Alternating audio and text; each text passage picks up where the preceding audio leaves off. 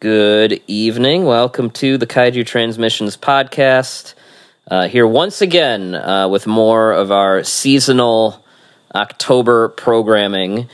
I am Kyle Byrd here as your host, and I have some friends to help me through this. I have some familiar voices on the line with me. I have, first up, Mazer Patrol's Kevin Derendorf, our good friend. Welcome back. I don't want to go to school. I don't want to take tests. If only there was some way around it. I know, right? If only we were weird spiritual creatures that like live in the woods. But we're not. We're people. And that sucks.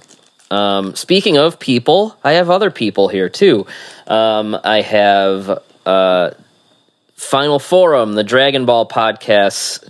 Tom is here once again with his little residency here at the KT Studios here in October. I hope you're enjoying your stay, sir. I appreciate you opening your place to me, but you did not need to put pumpkin spice on the mic. Just trying to keep it festive. And then also returning is our friend Lux Edwards. Kyle, would you please prepare my rice bowl bath for me? So we're here to talk about a franchise known as GeGeGe No Kitaro, which translates into... Kevin, what's that translate into? So this is a goofy one because is the GeGe, that's supposed to be like a sound effect, isn't it? Yeah, or am I... So it's like an onomatopoeia, sort of. Yeah, isn't it supposed to be like his feet, like clacking against the pavement or something? Yeah, there's that, but then there's also, I guess, Shigeru Mizuki, when he was a child, Shigeru was hard for them to say, and they wound up saying GeGeGe. So you could say that this is GeGeGe's Kitaro, because Kitaro was not originally his creation. He took it over from a different creator. Right. So. This is something I've wanted to do for a while. Few years, really. But it's just one of those things where, like, how do you even approach an introductory podcast to this cultural phenomenon that is so huge and so long running? But I don't know. I figured out a way, sort of. So my idea was to just kind of have, like, here's a sampler of Kitaro stuff from different adaptations throughout the years. And so I kind of picked a few things that I think this isn't necessarily here's a best of, but this is like, okay, if you are listeners of the podcast, if you're into kaiju stuff, these are maybe the entry points, because they'll have, like, the most familiarity to things you may have seen before for multiple reasons. And as we go through, I will describe maybe why I chose these, the method to my madness in putting this together. And we'll go from there. So I kind of have we have a few different stories that I've pulled from different anime versions of it over the decades. So before we get to those and what those are all about, we have to talk about the I guess semi creator. Like Kevin said, Kitaro is not a character that the author Shigeru Mizuki created, but he really did put together this as the universe of these yokai as we know it. Some recommended further listening in addition to this episode is way back when Tom, Matt, and I did our episode about the Daiei yokai films. We did an episode about the original trilogy and then Miike's Great Yokai War. That was a few years ago. That might have been like the second Halloween run that we did, maybe. Remember. It was a long time ago. And then last year we did its sequel, Great Yokai War Guardians, which the pre-order for the Blu-ray just went up today, as a matter of fact, on the SRS Cinema Store. It's a great movie. I know we all enjoyed it, and so get that.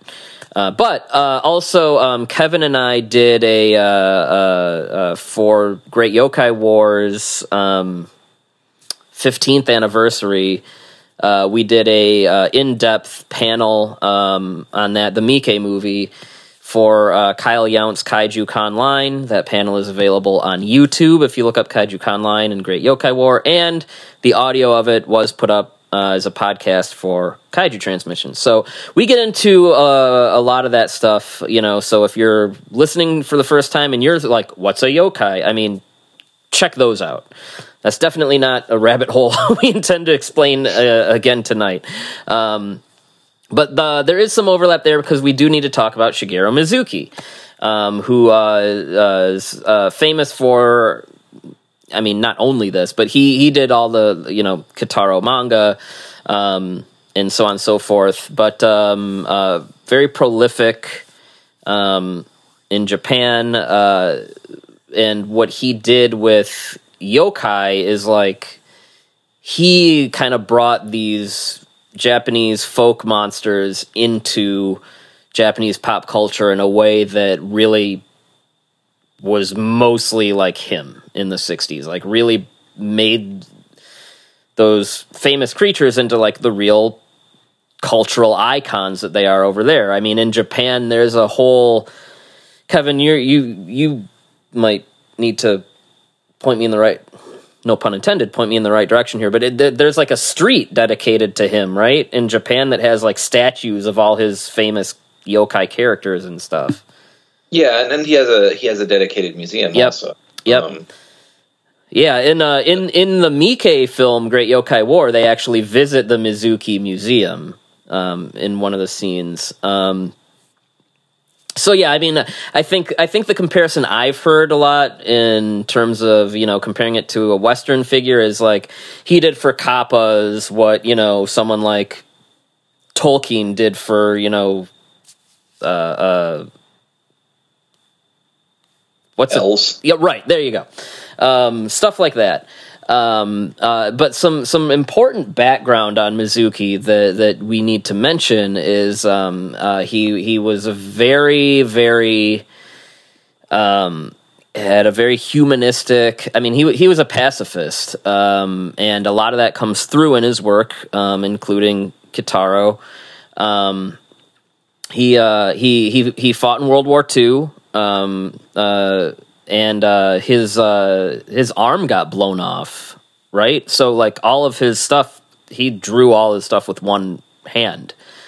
Yeah, he has a cameo in Great Yokai War, the Miike one from 2005. He's at the end where he says like war is pointless. It only makes you hungry or whatever. And as silly of a statement as that is, that's very true to how he viewed violence and war and stuff like that. he came out of the war being very skeptical of, government, not only the Japanese government, but also the American occupation, and really just, didn't care for politicians, and really just believed in, peace and people cooperating and working together. Now, to take us back a little further, Kitaro is a character that first appeared in a 1933 Kamishibai by Masami Ito. Kamishibai is kind of, I don't know, it's almost like a Japanese version of, how do you explain that? It's like, Kevin, I'll let you explain it. Yeah, so basically it's like a crude paper play, basically. Yeah. So it's a series of images that's kind of brought one in front of the other. Sometimes you have little animations if you have like a rod, like a stick, like cut out. Yeah, and like street, it was something like street performers would do it, like for kids and stuff. If you've seen Ultraman, you've seen which Ultraman has it? Is it? There's an episode of Return. There's Return. Is it? I think it's Return that has a whole like thing about that, and I think we talked about it briefly when we were doing the Sonny Chiba episode when we were talking about Ogon Bat. Yeah. But yeah, so Kitaro was a character that was created for those, and he was inspired by other local folk tales. One particular one I don't know much about, called the Candy Burying Ghost, but that goes way back. That inspired Chinese folklore that goes back to like the 12th, 13th centuries. But in 1954, Mizuki was asked to basically continue the series with that character. And that's where Mizuki really rounded out what that universe is. All of Kitaro's yokai friends, all of that stuff. That is where Mizuki he basically took like the character and did his own version of it and rounded out the entire mythology. So not to diminish Ito's credit there, but like most of what we know comes from Mizuki.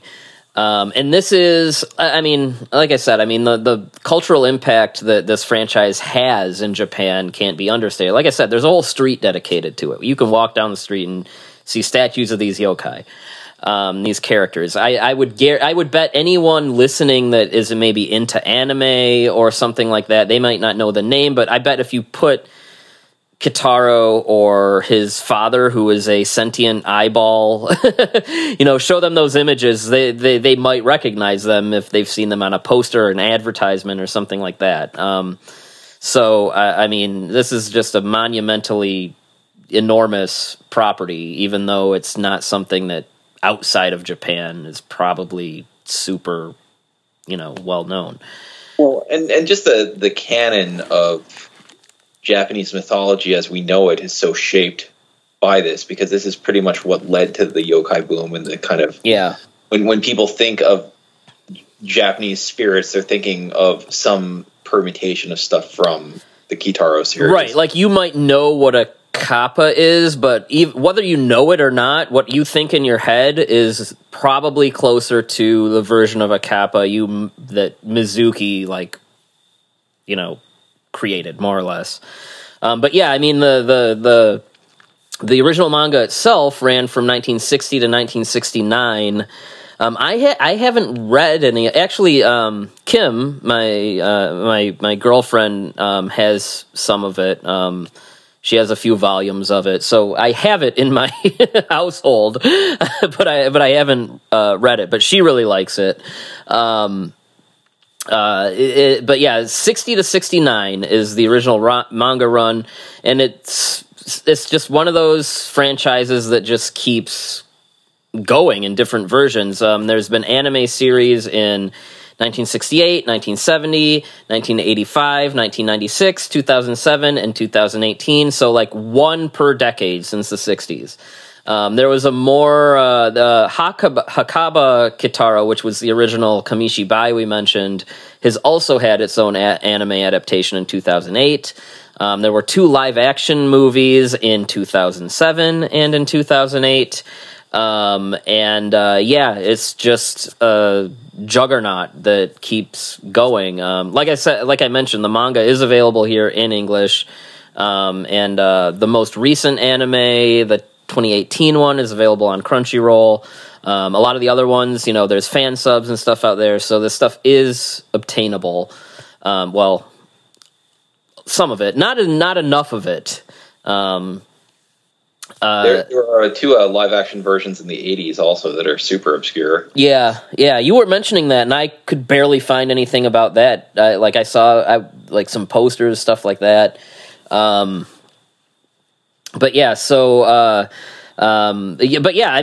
mentioned the 60s as when all of these this blew up. And that is that's what inspired Daiei to make that original trilogy of yokai movies. Is this is hot right now. How do we get in on it? And then one of the famous arcs from the manga and later in I think most versions of the anime is Great Yokai War. Daiei are like, well, we don't really have the rights to this Mizuki stuff, so they make their own version of Great Yokai War, which is known here as Spook Warfare, and that is basically like a mockbuster of Mizuki's Great Yokai War, and then that gets remade in 2005 by Takashi Miike with Mizuki there as a consultant, and so that whole thing is like a whole thing that went full circle from like we're ripping off Mizuki to directly involving him, having a scene where they walk down the street and go into the museum and having Mizuki doing cameo and all this stuff. And he adapted it into a manga. Okay, there you go. It just... yeah. It's a crazy like cycle. And then that got its own sequel recently. So I mean, it's really a crazy history. And that is like this podcast and everything we just said. This is like just scratching the surface of what this is. So for the purpose of this little experiment, I was like, okay, I guess what's the easiest way to be like, okay, not only is this what this is about, this is what the vibe is, this is what it's going for.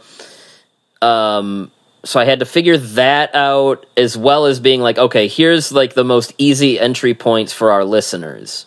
I mean, me and Kevin have been watching Kitaro stuff for a while, but I know Tom and Lux are more new to it. So it's like, okay, what's the best points of reference for a kaiju fan that has seen all these movies we just mentioned? They like Godzilla. Yeah, like, what's the stuff that can click with them and also be like, here's what the deal is. So I have some choices that have been asked, like, why did you choose this? And some of these I have good reasons for. I have reasons, but they may not be as good. But I can't explain it. And so we're gonna kind of just give our thoughts on like this little sampler platter of Kitaro that I've assembled for my friends here. And then, of course, as I always say on this podcast, if you need to be pointed in the right direction of where to find something, send us a message on Facebook, email us, whatever. And I'm glad to help spread the gospel of Kitaro. So I'm gonna talk about I guess should I explain the choices I made, or should we do kind of like here's the setup of here's what Kitaro is about, here's our characters, stuff like that first? I think the latter makes sense. Yeah. Okay. So I guess the easiest way to explain what this series is about, there's a boy with one eye named Kitaro. And, most of the time he just hangs out in the yokai woods with, his a bunch of other yokai. And every now and then there's some sort of yokai-related disturbance in the human world where he needs to get his friends together and help. It could be a multitude of things. It could be, some disgruntled yokai is trying to get revenge on humanity for something. It could be a greedy corporation just hired a bunch of kappa because they can figure out that they can pay them in cucumbers. It can be all kinds of things. It could be monsters from another place are, trampling our village, the old kind of Seven Samurai setup. But usually Kitaro is happy to help settle these disputes, and along with him, he has some friends that are usually recurring in each iteration. You have Rat Man, who is a rat man. His whole thing is that he's like the asshole friend that you are like, why even hang out with this guy? And he's constantly trying to make money and swindle people and steal, and he's just a greedy jerk. He also never bathes. Yeah, yes. That's like his thing. Stinkiness is his thing. He's like 380 years old and has never bathed. You have my favorite, Kitaro's father, who is a tiny little man with his head is just a giant eyeball, and he's just a naked little man with an eyeball for a head. And he likes to bathe in a bowl of steamed rice. That's how he relaxes. And he is there to be wise and to give advice. And he's also just a tiny little adorable little guy. He also, every once in a while, or maybe more than every once in a while, like, rides in Kitaro's hair, and, like, the effect is to make it kind of look like Kitaro has two eyes. Yeah.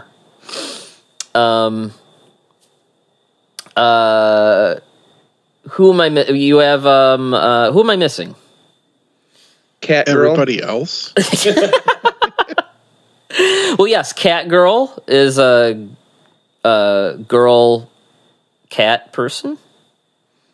She's a normally like a girl who can, when like threatened or excited or wanting to scare someone, can like take on very cat-like features, and like get like a big like a Cheshire grin kind of with big sharp teeth and cat eyes, and like like kind of spook you and scare you in that kind of way. And then there's also the Sand Witch. Who's a witch that throws sand. Yeah. Pocket sand. Yeah. Which I just realized as I said it, like with all these other characters, no, that is not like a sentient, two pieces of bread and some meat between. It is a witch who like throws sand. What else? There's the guy. Wally Wall, who I can't believe you forgot. Oh, Wally Wall is the best. Yeah, Wally Wall is ride or die. Yeah, Wally Wall will have your back. That's all you need to know. Wally Wall is literally just a wall. Yeah, and I forget the name of that actual yokai, but like you see the wall yokai in a lot of things, like the Katakawa films that we talked about. Yuriko, the name. Okay, yeah, and then there's Rollo Cloth, who he's like this cloth, like a length of cloth that can fly around. He's a little bit horny for women for some reason, and he kind of, if we're comparing him to like, as far as like shonen anime, he gets ridden around a lot. So he's kind of like Kinto-un, like the cloud in Dragon Ball that Goku rides on. Yeah. Like, Kitaro will jump on roller cloth and ride around on him. That's another one of the more famous yokai that shows up in, I don't know, all kinds of yokai stuff. Yeah. And then, there's like all the... Not recognized as a character. Yeah. And then I think all that's left after that would be like Old Man Crybaby, who just gets drunk and turns into a rock sometimes. Yes. Yeah. Aside from like tons of background cameos from yokai that if you've seen like the Daiei yokai movies, you recognize like the umbrella. Yep. And the Karakasa, long neck woman and Yep. Yeah, a lot of the famous yokai are in there. And they're always like it'll be Kitaro hanging out with kind of all of them, and then like a human will come and be like, "There's an emergency, we need your help," and they're all like, "Not my problem." Yeah, they usually run away. They're like, "Yeah, whatever, okay." Yeah, usually it'll be like a rat man will be like, "Oh, really? How can I make money off of this?" And then he'll get himself involved, and it'll blow up because he got himself involved. Yeah, and then everyone else has to go. Everyone else has to. Yeah, go then save everyone. him, yeah. Yeah, they have to go fix whatever the latest thing is that he fucked up. Yeah. Great theme song that runs through every version.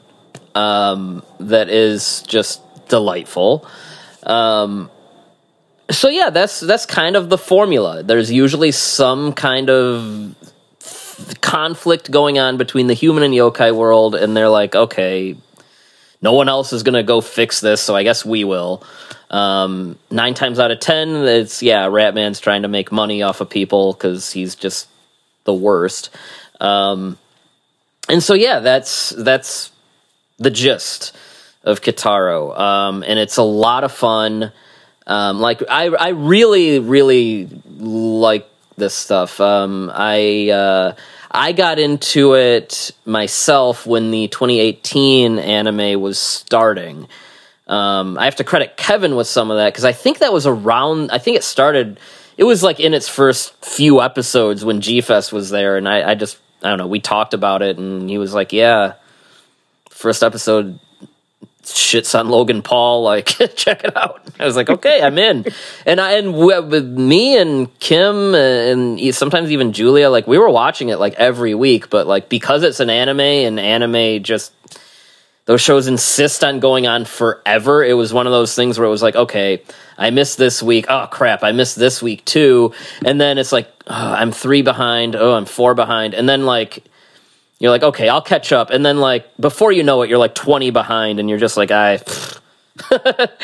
think we made it into like the 20s or 30s or something, and it's a great show. I really like it, but just trying to watch it as it was coming out weekly was a challenge for us because it just went on forever, like all these anime shows. I don't know if some people do it. Yeah, it took the time slot from Dragon Ball Super, but it doesn't have the same sort of like long arcs that show did in terms of, ending on too many cliffhangers. Yeah. There's a few 2-parters, and I think there was a 3-parter that I watched for this also. But yeah, it's for the most part it's pretty episodic and light. It's like people that are listening that have kids, like, yeah, this is something that would be a great thing to watch this time of year. The right season for it. It's got all kinds of crazy ghosts and monsters, and it's just a lot of fun. So for the purpose of this, like I said, it was less about, okay, what's the best of the best? It's what are the good entry points to give people the idea and also have things that are going to be familiar for the people listening. So, I have selected a few things. First up is Daikaiju, which, if you can't guess why I picked that based on the title, I don't I don't know what to tell you.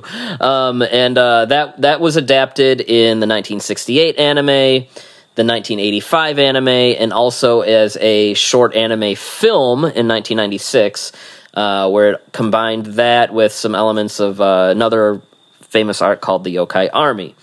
and like I said, I wanted to kind of have one of each that I could pull. So for this one, I chose the 68 version.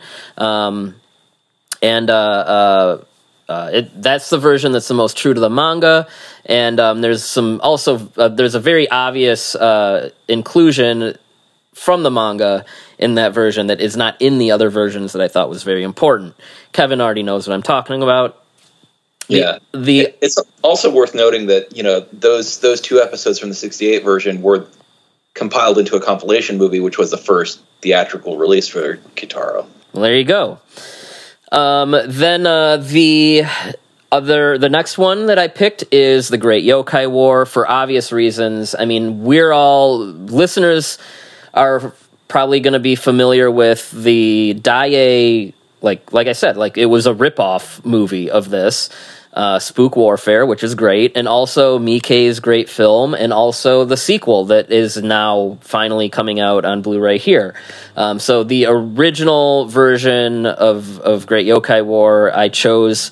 I chose the anime movie from 1985. That was adapted for the 68 version, and also the 2007 anime, and also the 2018 anime. Usually it also includes a lot of the classic Western monsters, Dracula, Frankenstein, Wolfman, so I wanted a version that had those. And also, like I said, Daikaiju was my choice for the 60s, so I chose the 85 movie for that, to have one from the 80s. From the 90s, I have Yokai Express Phantom Train, which is a short 1997 film. I wanted one from the 90s, and Kevin was like, there's so much overlap with Great Yokai War, why'd you do this? And that is true, because it's kind of a mashup of Great Yokai War with another famous art called Ghost Train. And so that was my pick for the 90s, because it gives you your Ghost Train fix, and also, this is like one of my more lame reasons, it's October, and we all love the Universal monsters, and it's like, okay, there's another thing where you can get your Dracula, your Frankenstein, your Wolfman, and so on. And then I couldn't find anything for the 2007 anime that was subtitled. I really tried. For whatever reason, that was the one that I couldn't find anything. That I wanted to find, because they did an episode in the 2007 version that was a sequel to Great Yokai War, where like the Dracula and stuff like come back, and I was like, oh, that would be so cool to do the 90 or the 85 Yokai War and watch the sequel from the 2007 anime, but that was just not meant to be. And then from the 2018 one, I mean, I had less of a rhyme or reason into the selections other than, like I said, I watched, the first, it lasted 90 episodes, so I watched maybe close to a third of it, and it was these are episodes that just really stuck out in my memory as being really strong ones. There's a lot of them though. I really, really, really love that show. So I picked the first episode because, I got I have stuff from the 60s, 70s, and 80s, but I felt like it was important to have a pilot episode in there somewhere. So that's the one. So that's more or less why I picked that. And then the other episode I picked was episode 9, and really for no other reason that it was just a really fun episode. That when I think back, geez, I was what, 5 years ago? Oh my god! When I think back to when I was watching it, that's one of the first episodes that pops into my head. So I was it was just a favorite of mine, and that is why I've put together this selection here. And I mean, not just my co-hosts here, but anyone listening that watches this stuff, just know the Kitaro rabbit hole is deep, as you can probably tell by me talking about all these different versions. This is a big franchise, tons of material, and it's not intimidatingly large. And I mean, it can be, depending on who you are, but, like, you know, the manga's out there. The 2018 anime is easy to find on Crunchyroll, and then there's fan subs of other stuff all over the internet. So it's a really fun rabbit hole to dive into. And for as many movies talking about yokai that we've done, it was like, we gotta give Kitaro its due. And the cool thing about it being episodic and there being so much of it is, like, this really does, like, I wouldn't be opposed to doing a Kitaro episode every October. Like, there's a lot you could do, and it's just a really fun thing to dive into. So we're going to start with Daikaiju. So obviously the title indicates it's a giant monster story, but there's other reasons that I picked this besides just that subject matter. Daikaiju, or the sea beast, as it's sometimes translated, is actually Mizuki filing the serial numbers off of a Godzilla manga that he did in 1958 and rewriting it as a Kitaro story, almost to the T. That is so 1958. This means the only Godzilla stuff in existence, movie-wise, are the original movie and Godzilla Raids Again. So Shigeru Mizuki somehow lands this gig to do a Godzilla manga, and it's interesting because Godzilla's not even in the title. It's called Monster Raban. Is it Raban? Yeah, Raban, I guess. Yeah. I wonder if it was actually authorized at the time. Well, it's been republished, so, like, yeah, I'm sure now, like, Toho has to get involved. But if you look at the stuff that Mizuki started off with, like, his first manga was something called Rocket Man, which is very transparently just Superman, except he's called Rocket Man. And then he did a Plastic Man manga, which is very clearly just DC's Plastic Man. So. Well, yeah, I don't know. I don't really know. I mean, this is so old that, you know, I don't know how much information is even out there as to how and why it came to be. But it's definitely, nowadays, it is authorized by Toho because it's been republished not only in Mizuki collections, but on its own. And the idea is out. It is out there. But Monster Raban is basically about these scientists that are trying to harvest Godzilla's blood because they feel like it will give them immortality. And then one of the guys, one of the scientists injects the other guy in an attempt to kill him with the Godzilla blood. Is that right? Does that even make sense? I don't know. I haven't read it. You know, no. I'm just kind of going off of my own, memory of the synopsis. But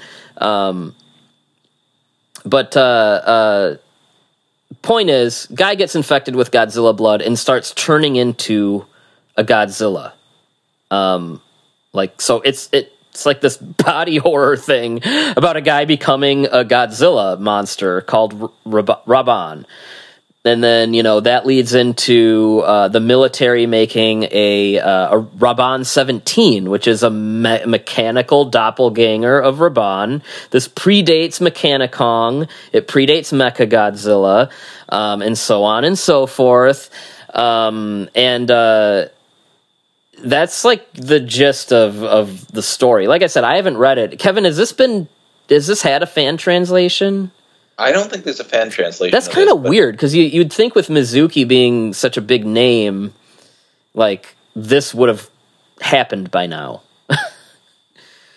Yeah, well, he's a big name, but I don't know if he has a lot of, like, there's a following in kind of comics lit circles in the States, but, like, kind of general manga fans haven't really latched onto him as hard. So, well, they're the people that would be doing scanlations.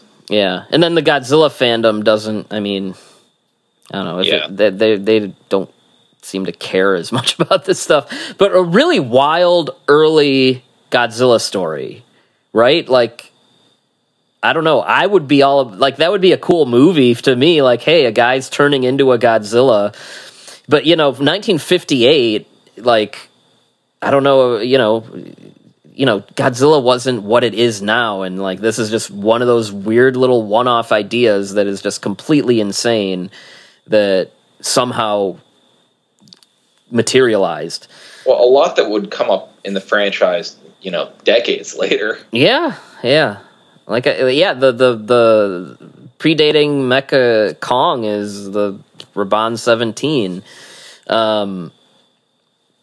So yeah, when Mizuki was doing Kitaro, I guess this must be a story that he just really liked, and he was like, "Hey, I don't know, like by the '60s, Godzilla was becoming more of a thing." He was like, I'm gonna do that again. And so then we get Daikaiju. For this I chose the 1968 version, which runs 2 episodes, fairly faithful to what I understand. Like I said, I don't know the ins and outs of Raban, which is why I was like, okay, this doesn't even make sense. I don't even know what I'm talking about. But the same thing, someone injects Kitaro with the blood of this giant monster that's on this faraway island, that's like terrorizing the locals, and they want to study the blood, and they have Kitaro kind of like escort them over there because this monster is like a yokai basically, and the guy wants to take all the credit for everything, so he tries to kill Kitaro by injecting him with the blood. Kitaro himself turns into the sea monster, and then the military makes it's like iron something in the Kitaro version. It's not like a mechanical Kitaro or anything, but it's a mechanical monster that has to fight him, and as he has to turn back into himself. The one element that I said of, because this has been adapted 3 times, the one important element that relates to kaiju stuff is the mechanical monster that fights Kitaro in his kaiju form is only in the manga and in the 68 version. So it was like, gotta choose the 68 for this. The 1985 anime, I was able to find. It also runs 2 episodes, but like whoever ripped it, it's like a VHS rip. It is subtitled, but it's a VHS rip that like the first like 5 to 10 minutes are missing from both episodes. And then the 96 anime film is subtitled and on the internet. But yeah, I had to choose a 68 for this one. I guess we can just talk about how we feel about this story. I mean, I think I'll start with, I think of all of them, this is the one Tom was probably the coldest on. So I'll start with Tom and asking, how do you feel about this one? I guess. Yeah, it was fun and it was cute, and I liked it, and I could definitely see, like, right just from watching this, I was like, this has potential, and this is something that I think I could really like. I dig the vibe. The character interactions, and I understood this was one where it felt like I understood why this was being chosen for this podcast, but I wondered if it was the best even among this 68 one. Probably not. Yeah, I was just kind of like, yeah, it's fine. It just there's obvious reasons why you would want to talk about it on Kaiju Transmissions, but at the same time, then there I am kind of thinking, are Kaiju really yokai? I mean, Oh, you're gonna be that. You were that guy. I'm not gonna be that guy though. But no, it didn't have like that kind of like I'll say more spiritual kind of feel to it, more supernatural kind of feel to it. And maybe that was part of the fun of this one in context, because everything else does have that. And then you got one. This is more of a deviation into sci-fi, kind of monster movie stuff. But even on top of that, I liked it and I thought it was fun and cool. But there's just, the animation's not always the most fluid. There's definitely times where it's very blocky and stodgy and kind of stilted. And so, and as much as I recognized and enjoyed hearing Masako Nozawa's voice, the overall effect was me kind of sitting there going, okay, what else you got for me, Kitaro? Was anime typically black and white still by 68, Kevin? A lot of it was. Okay. Like another yokai thing that was a little later was Dororo, and that was black and white. But there also had been some, like Speed Racer was in color, and that was before that. But it was kind of a transitionary period then. Okay. Lux, you have been like devouring Kitaro, like way outside of, like, you've been doing extra credit in addition to the assignment. So, aside from me and Kevin at this point, you're pretty well versed. So, what did you think of this earlier version and this storyline? Of the homework that you gave us, this was the first one I watched, and I'm kind of like Tom. It's like this being the first thing I watched of it, I understand why you picked it for the podcast, because this is very much in line with, what the podcast is about. It's a kaiju story. It really does, in story and presentation, kind of stand out apart from like all the other Kitaro stuff I've watched so far.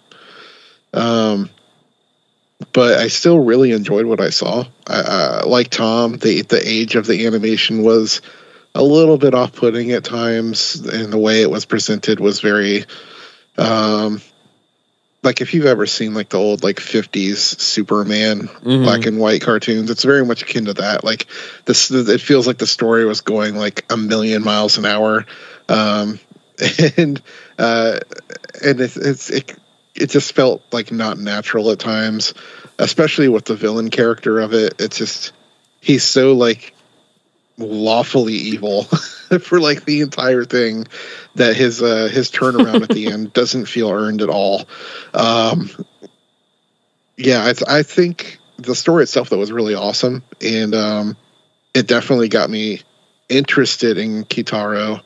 I liked the stuff from Kitaro that was in it, like, all the extra characters that are part of his gang that aren't really in this story, but it's we still see them a little bit as he comes back to Japan, and he's not like being the sea monster out at sea the whole time. I really enjoyed this one, but of what I've watched, it probably is my least favorite, being Kitaro. Fair. Kevin, you're probably like the biggest Kitaro veteran here. Had you seen this before? What are your thoughts, and so on and so forth? Yeah, I watched this just as a point of comparison when I watched the movie version of this story when I was writing the book. And I think that the main advantage here is, again, the mecha Zeuglodon just not being in the movie version. This is very close to the to what's in Kaiju Raban in terms of generally the storyline, and I do kind of wonder how much of it was recycled into Kitaro specifically because the kaiju stuff was taking off in Japan. The first version of this manga was in 64, and then it was redone in 66. And each one is a little bit different than the others, but they're very close, generally speaking. Aside from having Kitaro instead of the main character of Raban, who's like winds up actually being brothers with the guy that injects him. So yeah, the monster is pretty cool too. It's like a giant like bipedal whale that's like covered in hair. And at least like when a gorilla whale, yeah, it is literally a gorilla whale. And like when Kitaro is the monster, he shoots like a hair beam, like when he's being attacked by the tanks and stuff that like covers everything in hair. I wonder if Gihara like maybe took some notes from that. I was thinking that when I was watching it. In the manga, apparently, from what I was looking at, it's more of a straightforward, like, giant whale thing. It looks almost suspiciously like the whale god monster from the Daiei film. But yeah, no, this is really. I'm kind of with the rest of you in that, like, it's fun, kaiju, Saturday morning cartoon kind of stuff. But yeah, I mean, if this was like the first thing you watched, I'd say those reactions are pretty normal. Like, oh, it's fine, it's fun, it's light, it's fluffy, it's entertaining, but okay, like, what else you got? 60s anime is just rough as a rule. Yeah, I was actually having kind of a hard time choosing between to do the 60s Yokai War or the 60s Daikaiju, but then when I realized the 60s Daikaiju is the only one that had the mechanical doppelganger fighting him, I was that like kind of settled it for me. Do they all have the casual usage of nuclear weapons? I don't know. I'm trying to remember in the 90s movie, and it's just been so long. Yeah. Do they all have the casual racism? Oh my lord! That is present in the manga, so it's real bad. Yeah, that one's probably going to be a little more consistent, just because anime can be like that.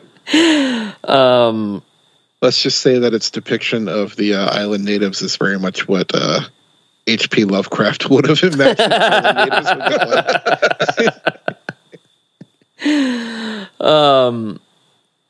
So, well, anyway, I don't know. I mean, there's Daikaiju. It's fun. It's got its origins traced back to the Godzilla franchise, and man, I mean, I can't help but just think, like, I'm weird. Like, how rad would it be to see, like, this weird kind of spin-off of a Godzilla movie where, like, a guy's turning into a Godzilla? It's a cool concept. I really like the concept. It just is so far removed from everything else we're about to talk about. Yep. Well, yeah, and like Tom was saying, like, I mean, if you were watching, this series, the novelty of this would be, oh, it's a science fiction story, it's a kaiju story, but, for this being, like, an isolated thing we're watching, it's like, oh, this just seems like a bunch of stuff we've already seen, but in the context of Kitaro, it's unique. So, I don't know. Do we want to give ratings for these? Like, I don't know, how many puked up monster hairs? Do you give it out of 5? I'll do a 3. I'm also going to give this one a 3. Make that 3 for 3. I'll go 2.5. Oh, dang. Kevin with the upset. Doesn't happen often.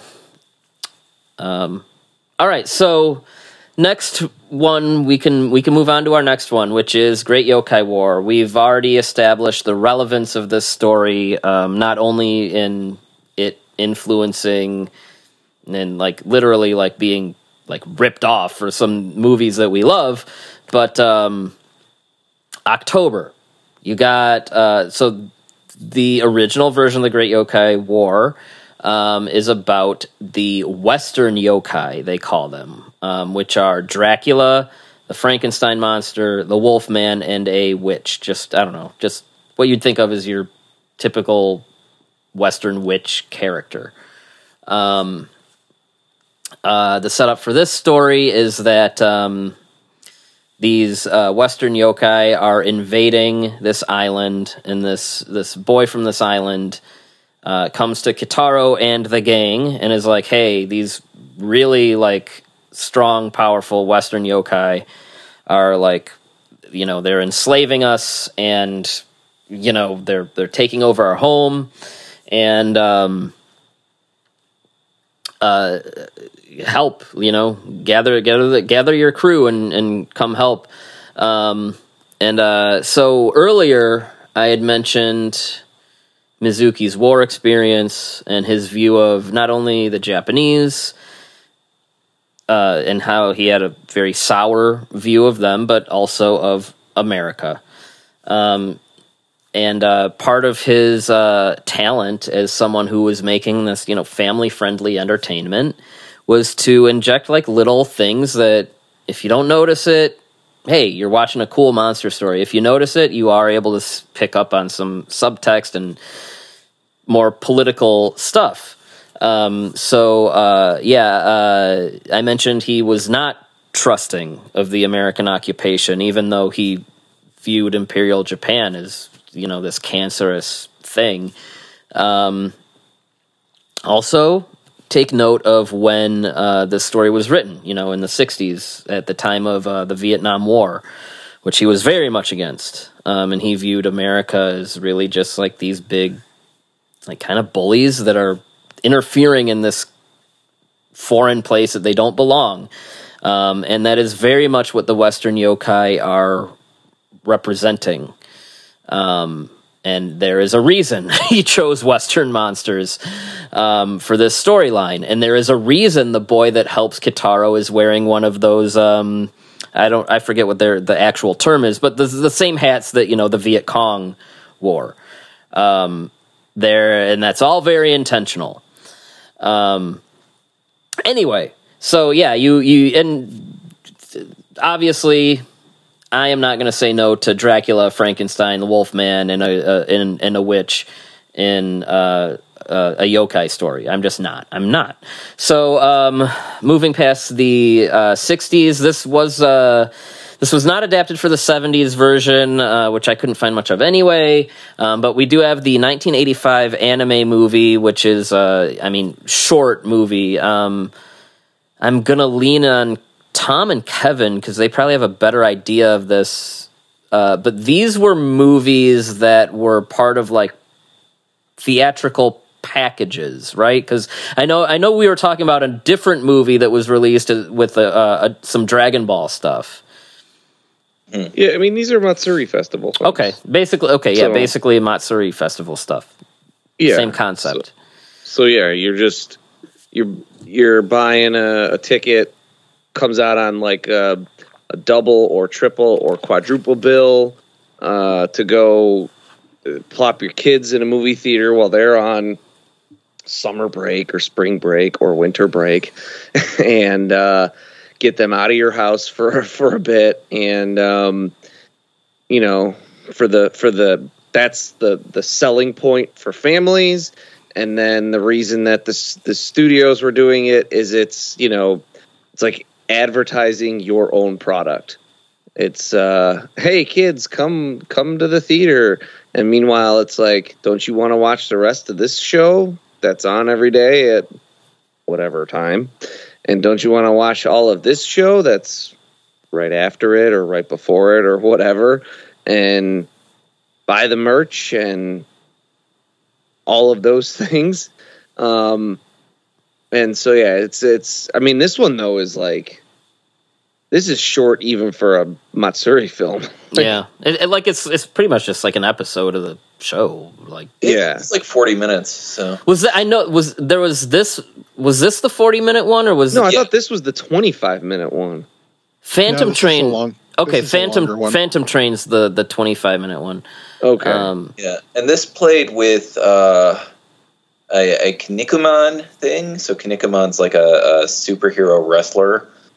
Captain Tsubasa, which is a soccer anime, and then Flashman, which is a Super Sentai. Okay. So yeah. I mean, the rest of the story though is Kitaro and the crew have to basically go help liberate this little island community from these, basically the universal monsters. And so, I mean, I know we're all familiar with the Daiei Spook Warfare and Great Yokai War movies. But this is like going back to the source. So, I mean, well, for us watching this or maybe just me, possibly Lux and I, this is the first introduction to Backbeard. Yep. Backbeard is the one that's kind of ordering the Western monsters around. Who is apparently one of is this this is like a recurrent Kitaro antagonist who is considered like one of Kitaro's greatest like nemesis or something? Is that accurate? Because I think that is accurate, and although I think it might just be mostly from this story being told over and over again, and the Great Yokai War arc in the 2018 anime goes on for like several episodes. But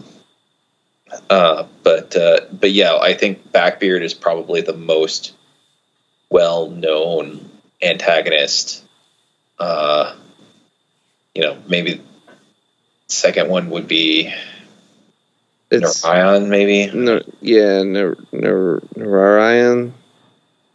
Yeah, I was going to say that in my extra credit homework I did, I watched a couple dubbed movies that are like the only English dubs of anything Kitaro, I think, that were done by this guy named William Winkler. And he's done a bunch of work in with like the English versions of like Ultraman, some modern Ultraman stuff, like in the 2010s. And he's brought over a bunch of like these compilation movies of anime. And he did the same thing here, except it never came over to the US. He just did the dub. It only went over to Japan and only showed there, and is only available in Japan. So it's kind of rare. And I in those things that I saw that were just collections, like compilations of like specific stories within what is the 90s anime. It had the Narayan, or however you say it, as the main villain, but Backbeard is also there as well. So it's like he's also like an ever-present threat that's kind of like in the background. So he's not just part of these Yokai War arcs.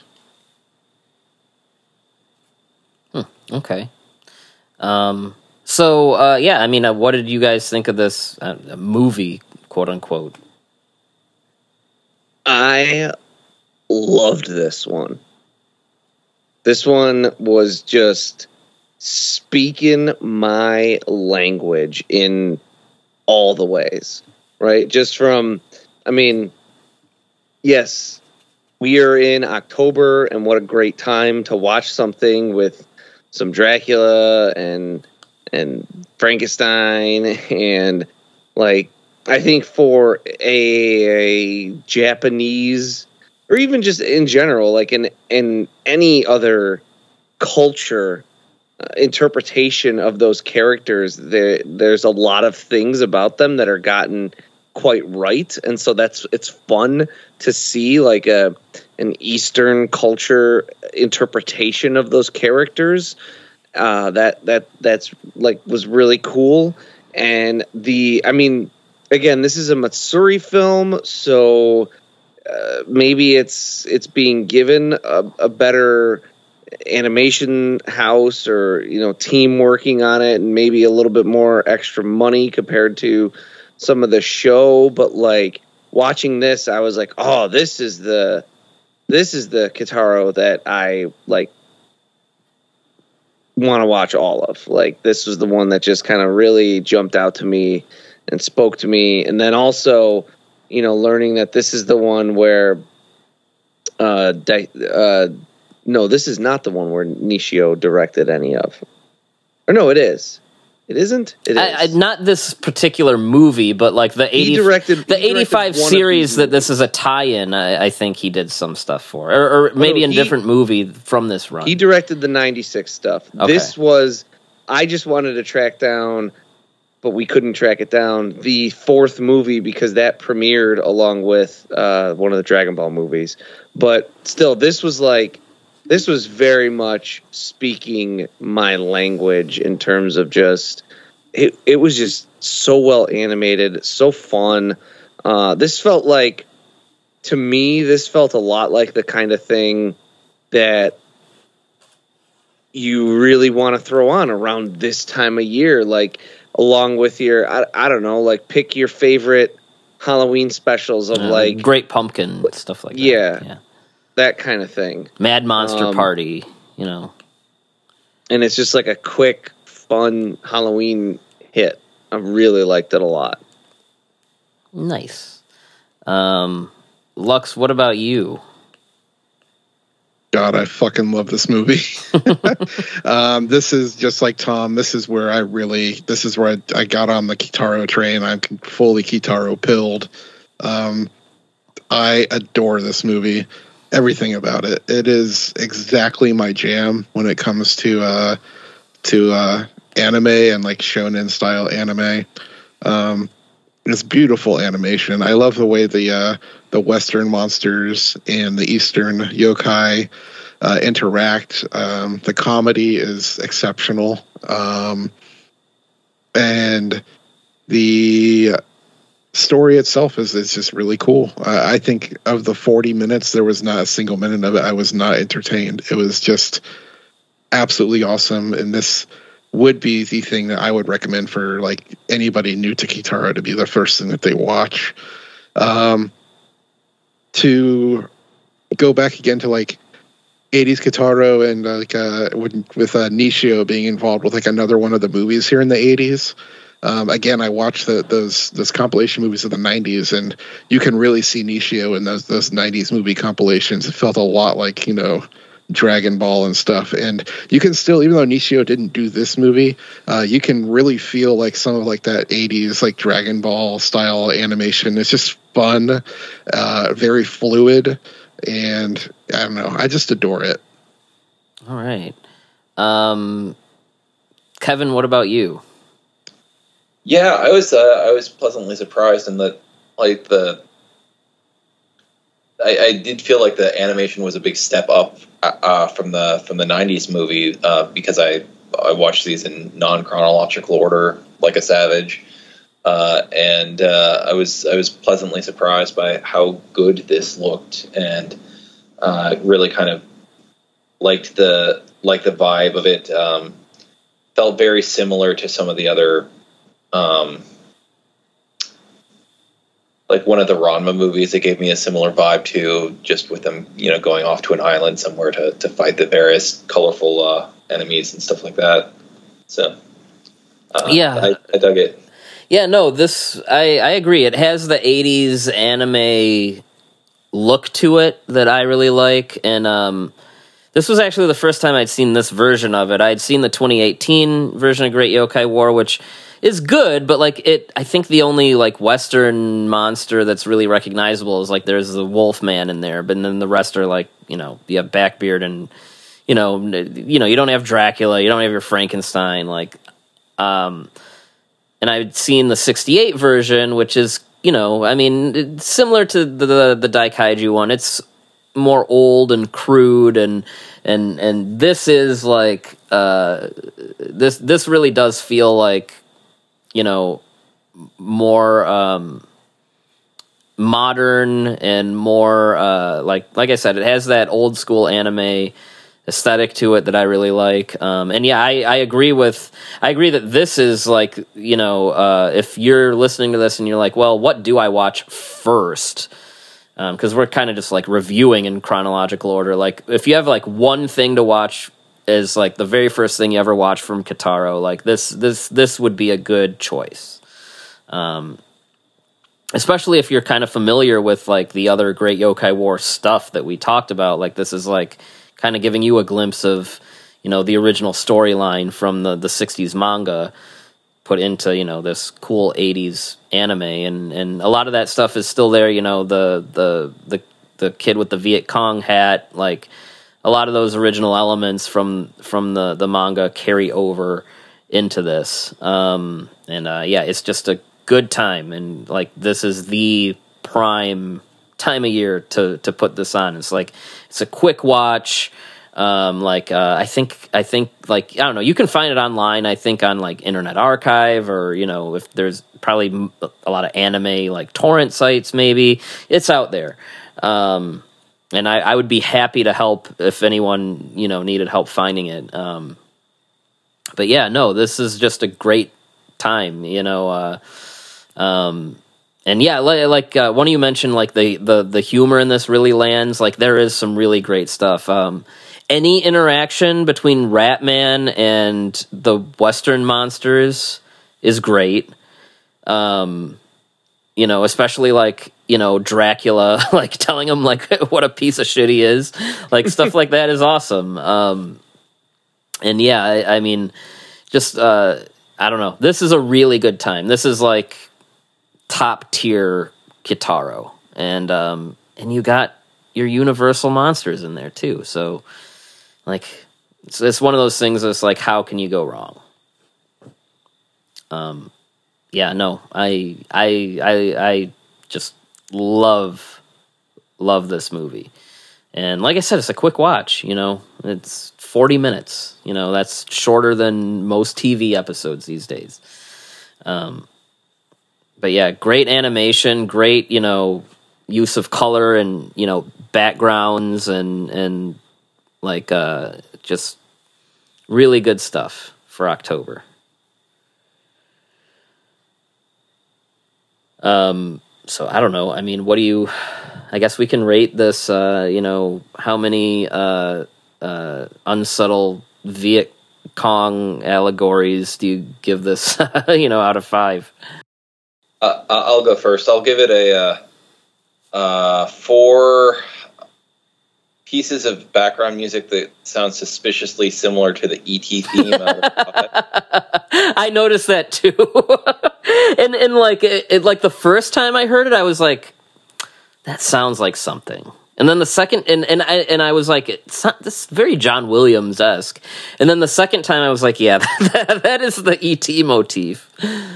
Tom, what about you? I just had so much fun with this, and it's such a great quick hit. I think if I were gonna give it a 5, I think it would just have to be a little more complete, kind of unto itself. Like if you added maybe 5 to 15 minutes of just maybe like a little more context at the beginning of this and made it, more of a kind of traditional like movie, which I know like none of the Matsuri stuff was, but still, if you went that next step and did that, I think this would be a 5 out of 5, but I'll give it a very strong 4.5 out of 5. All right. Lux, where are you at? Tom took the words out of my mouth. If this would have had maybe like another 5 to 10 minutes of just something a little bit more cohesive to make it feel like, an actual like full like movie experience instead of just one of these short Matsuri things, easy 5 out of 5 for me. But I'm going to end up giving it 4.5 out of 5. Okay. Yeah, I mean, I'm right there with you guys. I think on Letterboxd I gave it a 4, but the more I'm talking about it, I'm talking myself into a 4.5. So, That's what I'm sticking with. So next up, we have a sort of rehash of Yokai War, but also smashed in with another classic Kitaro story, which is The Ghost Train. That's from the 1997 film, which is really just like an episode of the show. It's like 26 minutes or something. The kind of story of that is you do have the Western yokai back.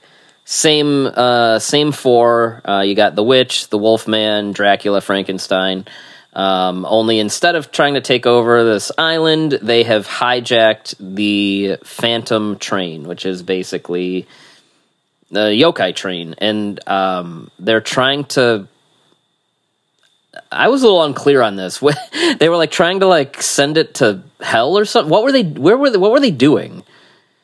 It looked like they were just joyriding it around, and King Yema wanted it back in hell. I think that is true. They wanted to. They were trying to get Kitaro to come to the train because they wanted to put Kitaro in the Kohler and get like yokai coal, because it was the only way they could get the train to travel to like some. They call it like the black place or the dark. Yeah, the dark place or something. Yeah, and when they reach this dark dimension, they're gonna just unleash something upon the world, which would destroy the world. I guess I have no idea.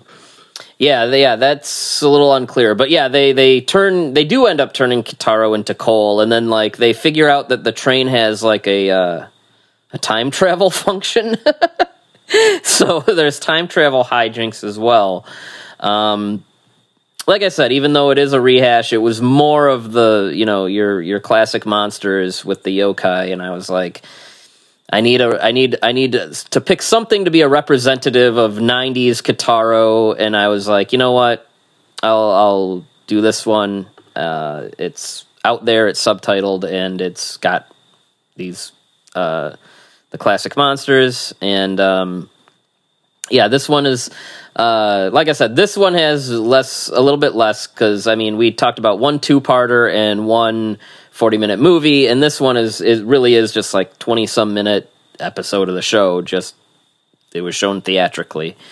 Still a good time though. It was still fun. I don't think it's quite as good as Great Yokai War, but still, it's still like really enjoyable. I don't know how did you guys feel about it? I feel like this could have been like way more than it is.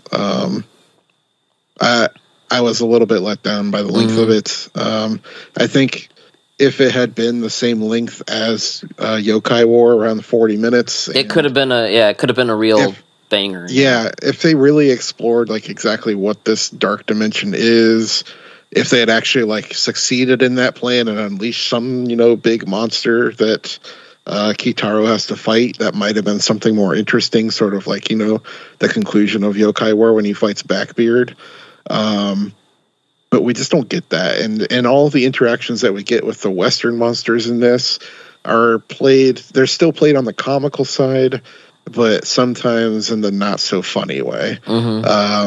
So it ends up feeling a little bit just off color and dated, and it doesn't really have as much of the same charm as a lot of the other Kitaro stuff I've watched.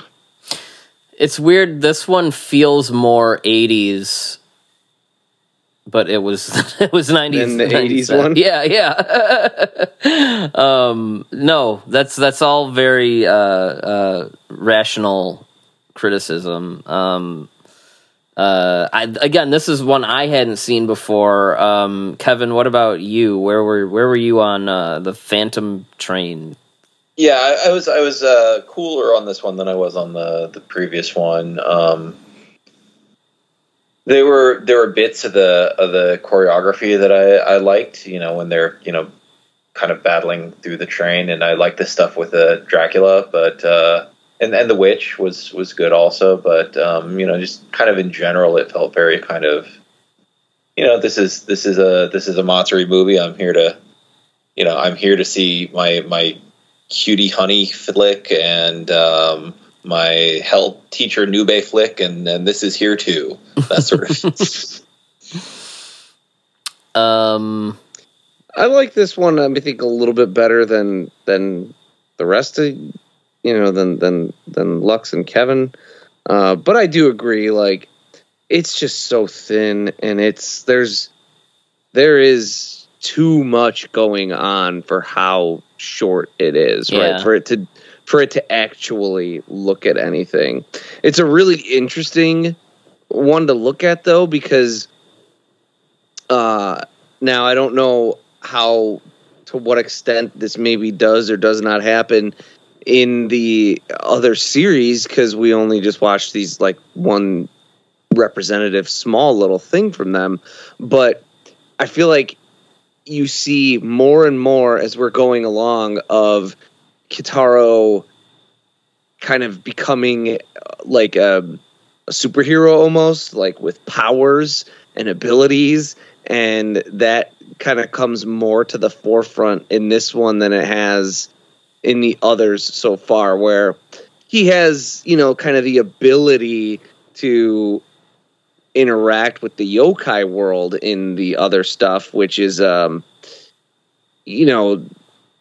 not something everyone can do because blah, blah, blah. Not everyone can see yokai, that there's a, whatever.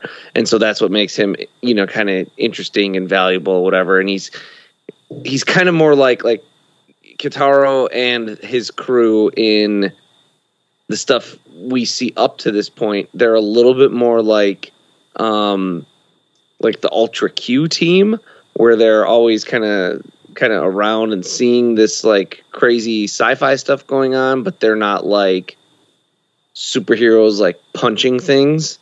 Whereas as it goes further, at least what we've seen in this little bit of homework that we did for this, it becomes more like he's the Ultra, right? Like he has powers and abilities, and he's fighting these things like hand to hand and stuff.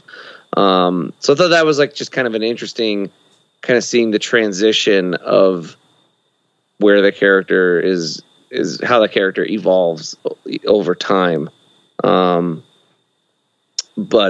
still really fun seeing all the Western kaiju in this, or kaiju. Is Dracula a kaiju? But the Western, Universal monsters, and I still had fun with it. Yeah. From what I understand, the original like Hakaba no Kitaro stuff in the early '60s was more along the lines of like an Ultra Q / Twilight Zone, like little creepy stories type of thing, and more on the horror side. Whereas when it transitioned to GeGeGe no Kitaro and started being published in Shonen magazine, then it started becoming more of a shonen story. He started getting the powers, becoming a superhero, and we started getting those monster of the week type of stories. Speaking of character transitions, I'm on the Wikipedia page for this movie, and the first paragraph, the final line is, "Another feature of this work is the depiction of the Catgirl's panty shots." Thanks, guys. Yeah, we could go on a whole tangent about how like she changed from the original version all the way to the 2018 version, but I don't think we need to do that. Yeah, they definitely start appealing to a certain demographic more and more with each version. That is unfortunate, but hey, I like Catgirl in any version. She's cool. I love Catgirl. She's great. It's just the way she's depicted is becoming more problematic with each version. Yeah. It's off-putting. So yeah, what do you guys give the Yokai Express Phantom Train film from 1997? How many? Oh, we forgot to mention the witch in this gets defeated by Ratman letting go of a fart that he has been holding in for a week. So, if you ever want to know if that's something that would repel a witch, now you know. So how many week-long farts do you give this out of 5? If I had to pick something from the 90s, I would not pick this one for Kitaro. Having done extra credit, I think even though the dub is a little bit weird, I would probably recommend, if anybody's wanting to see 90s Kitaro, to go track down what I saw, these William Winkler dubs, the 2 compilation movies. You can find them on Internet Archive. Okay. And there's some really cool stuff in there. There's like one episode that's straight up like Speed Racers / Wacky Races, and it has like Frankenstein's monsters driving one of them, and the Western Witch and Blackbeard, and they're all doing this race. It's really so I really recommend go watch that instead. There's some really cool stuff there. This though, it's just kind of disappointing, I think. The humor doesn't really nail with me. Some of the scenes are cool, some of the animation is cool, and some isn't. I don't know. It's just kind of the middle of the road for me when it comes to Kitaro. I'm going to give it a 2.5. Okay. I'm going to go ahead and say, it's fun, but not. It's not like the all-timer that some of the 2018 stuff I really like, or the 80s Great Yokai War movie. But I am a little warmer on it than some of you. So I'm going to give it a 3.5. Kevin, where are you at? I think I'm also at a 3.5. In that, I wasn't quite as off put by it as it was by the 60s show, in terms of just the animation was nice, but it also there wasn't much to really like blow me away with it. Again, yeah, if we were to pick something from the 90s to do this all over again, maybe the Ghost Night Game movie, because that would be another story that we've haven't visited, and even for the Phantom Train, Mamoru Hosoda did a short. Granted, it was a CGI thing, but I think that would be interesting, just in terms of, because he is a director of such prestige, having gone on to direct Summer Wars and Wolf Children and Bell and stuff like that. Seeing early work from him is maybe interesting on that front. Okay. And Tom, where are you at on this? Yeah, I had fun with this. I had a good time with it. I'll give it 3.5. Ratman being sexually assaulted by a witch. All right. So now we go into the version I have the most experience with, which is the 2018 version. Like I said, I was watching this as it was on for quite a while, and it was just the right show at the right time for me when it came out. Just a lot of fun.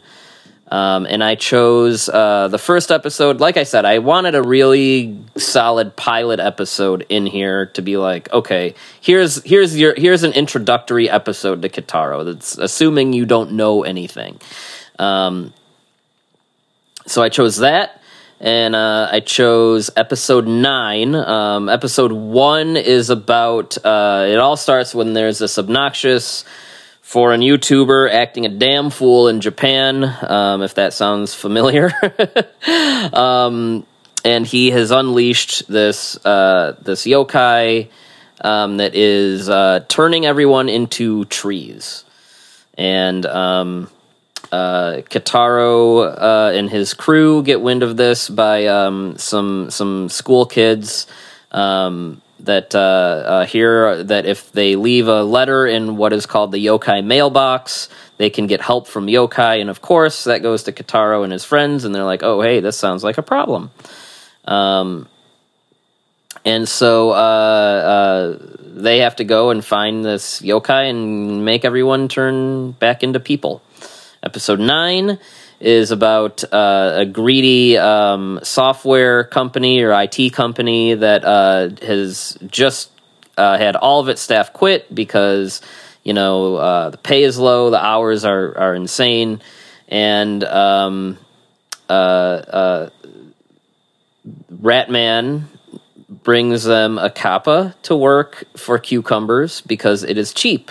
And he sees this as a business venture where he can get paid as an ally to this company if he keeps bringing them kappa to work. And so there you have kind of, your little social commentary on, the oppressive work culture in Japan and worker exploitation and so on and so forth. Those are 2 episodes I picked just because they're really simple, really solid. And you have a good intro and then just a good kind of one-off kind of episode that follows the Kitaro formula in a really fun way. This one's really interesting too, though, because you could have told me that it was like the second episode, and I would have believed you because the way the episode starts is Kitaro and his crew are being like overloaded with letters. Yeah. from that mailbox due to their success. And like the first episode is the one where like Kitaro is kind of introduced to the world in a way, and it's through that letters thing too, is like, and you could see this being like, oh, now everyone knows about the letters, and it's like there's some good humor at the outset then with like people being like, Kitaro, can you help me, like my rice is sticky. I forget what the exact that's a funny scene. There's another one that said where someone wrote in like, it burns when I pee. Is this because of a yokai or something? And that's how Ratman actually gets involved in the plot, though, is he's kind of picking up these letters and seeing like, oh, these people are like, if they want to blame a yokai, like I'll go and fix the problem that doesn't even have a yokai in it, and I'll make money off of it. And he goes to help some little girl who writes in that like her dad has been very distant and obsessed with work, and is this like a work yokai that's like possessing him or something. And that's how he like just ends up realizing that the dad, who's like the boss of the company, is just a workaholic and a jerk. And he's like, oh, I bet I can make money off of him anyway by selling him kappa to work for cucumbers.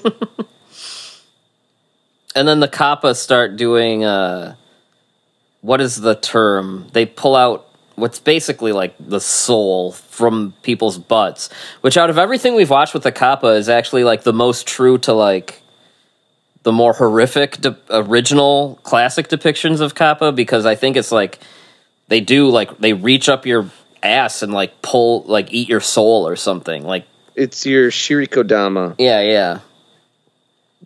It's so the where that comes from. I don't know if you've ever spoken about that on here. Maybe you have, but where that comes from is kappa are considered water demons, water yokai who drown people. And when you find possible trigger warning here for some rather disgusting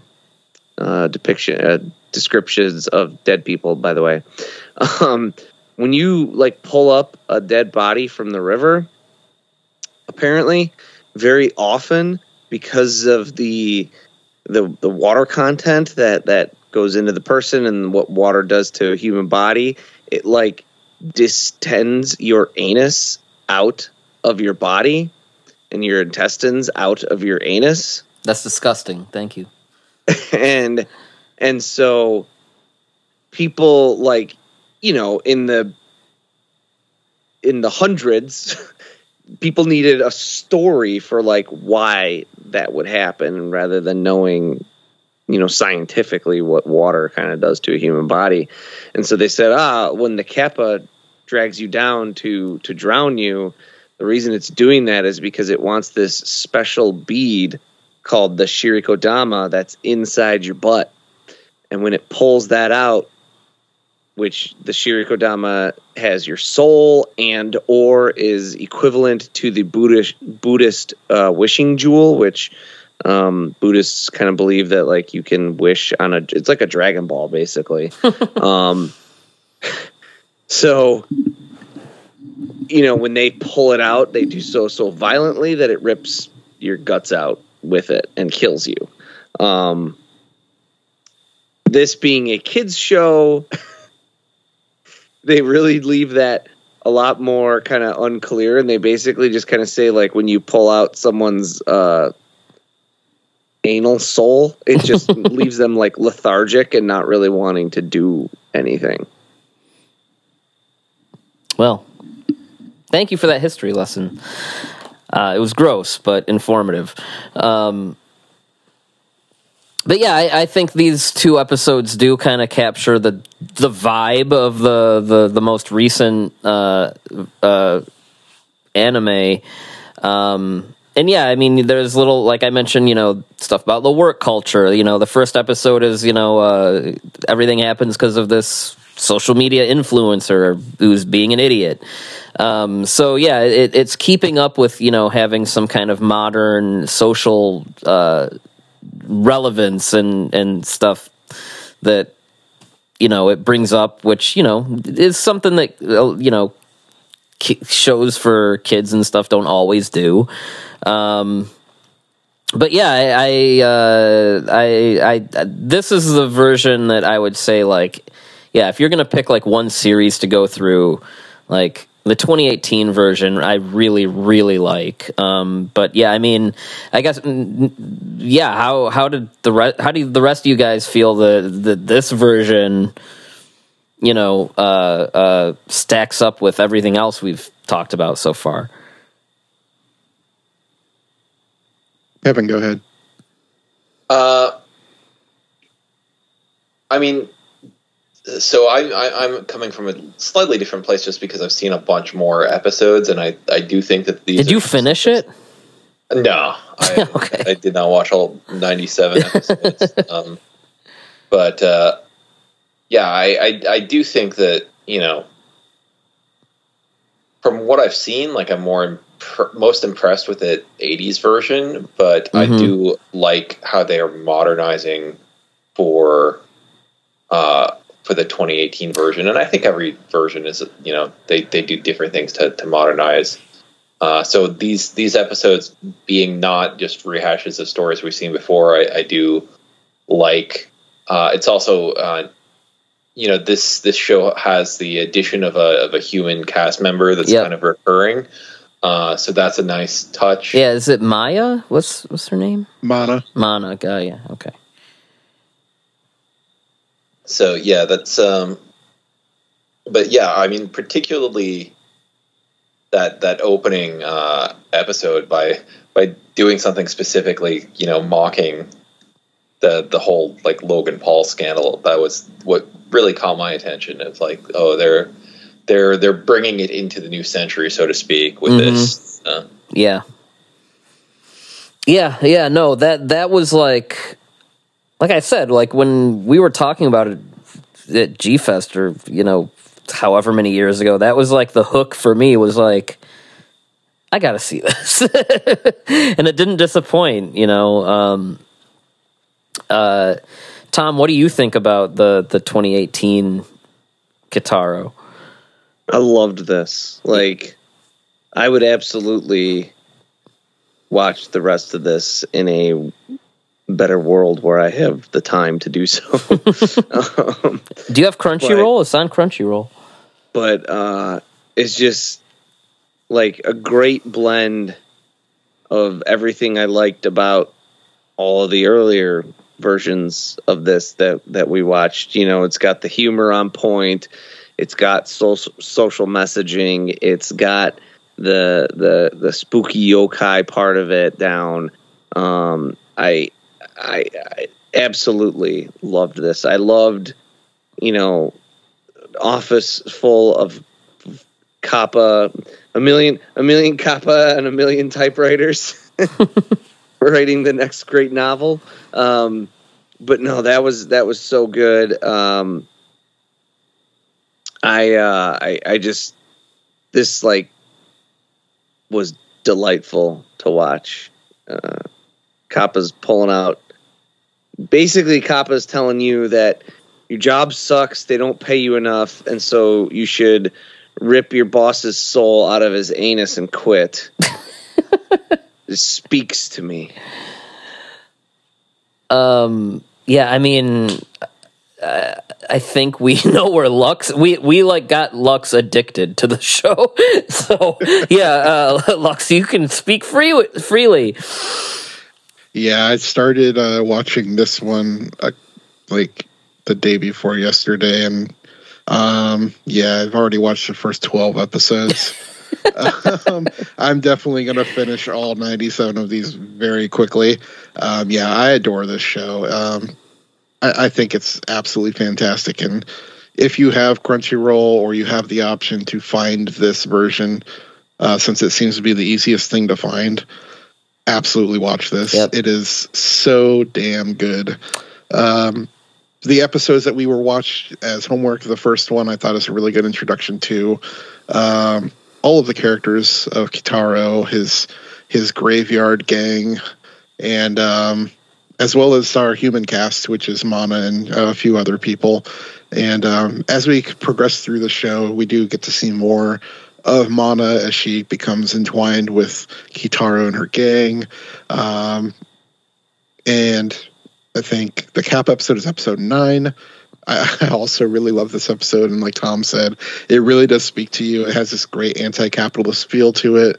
This feeling of, well, why am I doing all this work when I can just be happy just living a normal life and just having the bare minimum that I need without all of that work that just is just giving me extra. That's just stress. I'm just gonna go pull the magical spirit bead out of my boss's asshole. So yeah, no, I really like that episode as well. I've liked all the episodes. There's actually a little bit of everything here, I think, especially in the first 12 episodes. It gives you, there's some of it that is a lot like the older Kitaro, I would assume. Like another one of my favorite episodes is a Ghost Train episode, except it is more like a Twilight Zone episode, and it feels very outside of it because Kitaro is like barely in it. Showing this like this CEO of a company who's just a total asshole, treats all of his employees like shit and bullies all of them, getting onto a ghost train. And as the episode progresses, he realizes that all of the other passengers on the train are people that used to work for them who are all like now dead, and that the train is actually heading to hell. And Kitaro is like, yes, this train is going to hell because you were a bastard in life and you're dead now. And then, so it's like, whoa, this episode's awesome. Yeah, there's they I mean, you don't necessarily see it in these two episodes, but like some of the episodes actually get like kind of heavy. Yeah, there's one. There's another one. There's this one. It's like there's a pet cat that doesn't realize that it's a yokai. Yeah, yep. And oh my lord, I was crying at the end of that episode. I remember that one. And then there's another one that like there's a yokai that has like a dead child.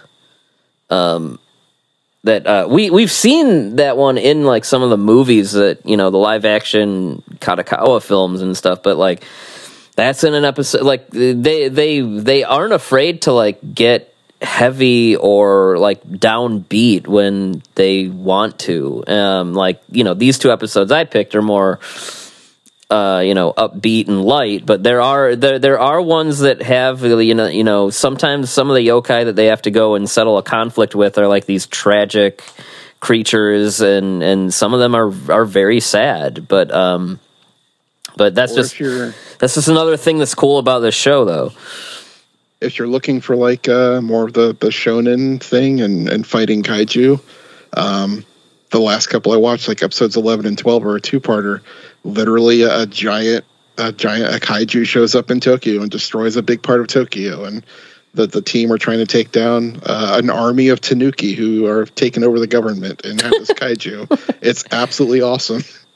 I've looked through some of the episode titles, and I do see that later in the series it does do like a whole arc that is with Byrd and a Yokai War. So it looks like they adapted that story. Yeah, that's the Great Yokai War that they did. And then later on, the other villain, the main villain, shows up that Nurarion, or however you say it, and there's a second Yokai War. So there are some big arcs, it looks like, later in the series, but it's also made up of a lot of these little, like, cool one-shot episodes. Yeah. How often do the Tanuki use their scrotes to... I was really disappointed because they didn't use their scrotes at all. That's just... I was so ready for some scrote action, and it's just a Tanuki army. Hey, you can always go back to Pompoko if you need to, you know. One thing I do want to point out is that in some of these later versions of Kitaro, I don't know when it really started, but from early on, as it started being more of like a hero thing, he got a power called finger guns, where he like shoots his fingers, sort of like the finger missiles that Mechagodzilla has in the 70s. And in these later versions, they turn into like an energy weapon. And the way he uses it in these is like exactly like the way Yusuke does it in Yu Yu Hakusho. And I find that to be really cool because it seems like pretty obvious that there's definitely influence in Yu Yu Hakusho from all of this being a story about a boy who acts as a mediary for disputes between the demon realm and the spirit realm and all these yokai and demons. It feels very inspired by all of this, and I just think that's a cool parallel. Yeah, I mean, the more stuff you watch, the more like Inspector. That's another example of like a character that's an intermediary between yokai and humans, and she has one eye.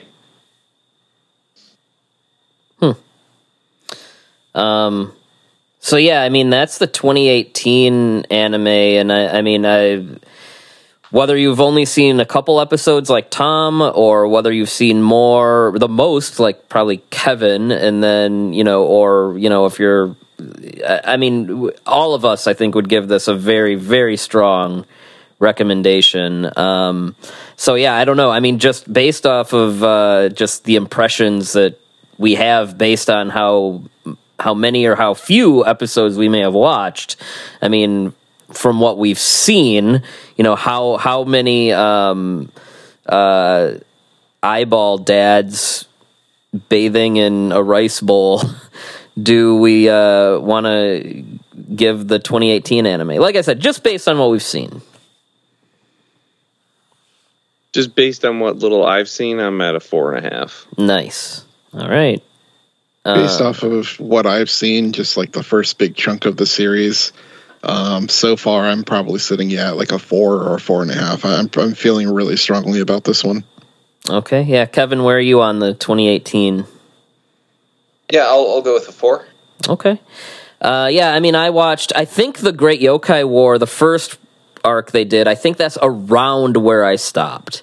So however many episodes in that is, I would give a 4.5. Like, I mean, just talking about it makes me want to like renew my Crunchyroll that I canceled like 2 years ago and just, throw on random episodes. Like, I don't know. I really love this show, and yeah, all of this is great stuff to watch this time of year. And like I said, if there's one series that I would say, like, okay, you don't know where to start with Kitaro, and you just, okay, give me a show to watch, like, this is the one I'd go to. If you want a single thing to be the first thing that you watch, that is very, that isn't a show where, you feel like you need to watch more episodes, I'd say the 85 Yokai War movie.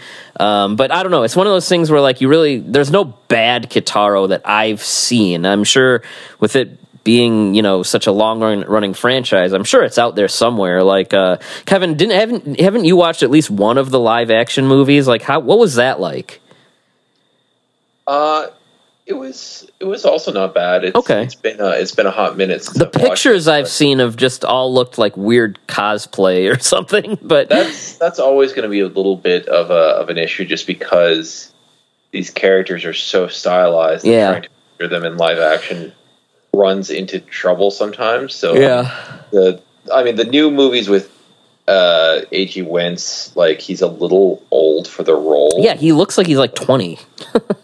But like the 80s movies have like an actual little kid in the role, so fits a little bit better, but it's.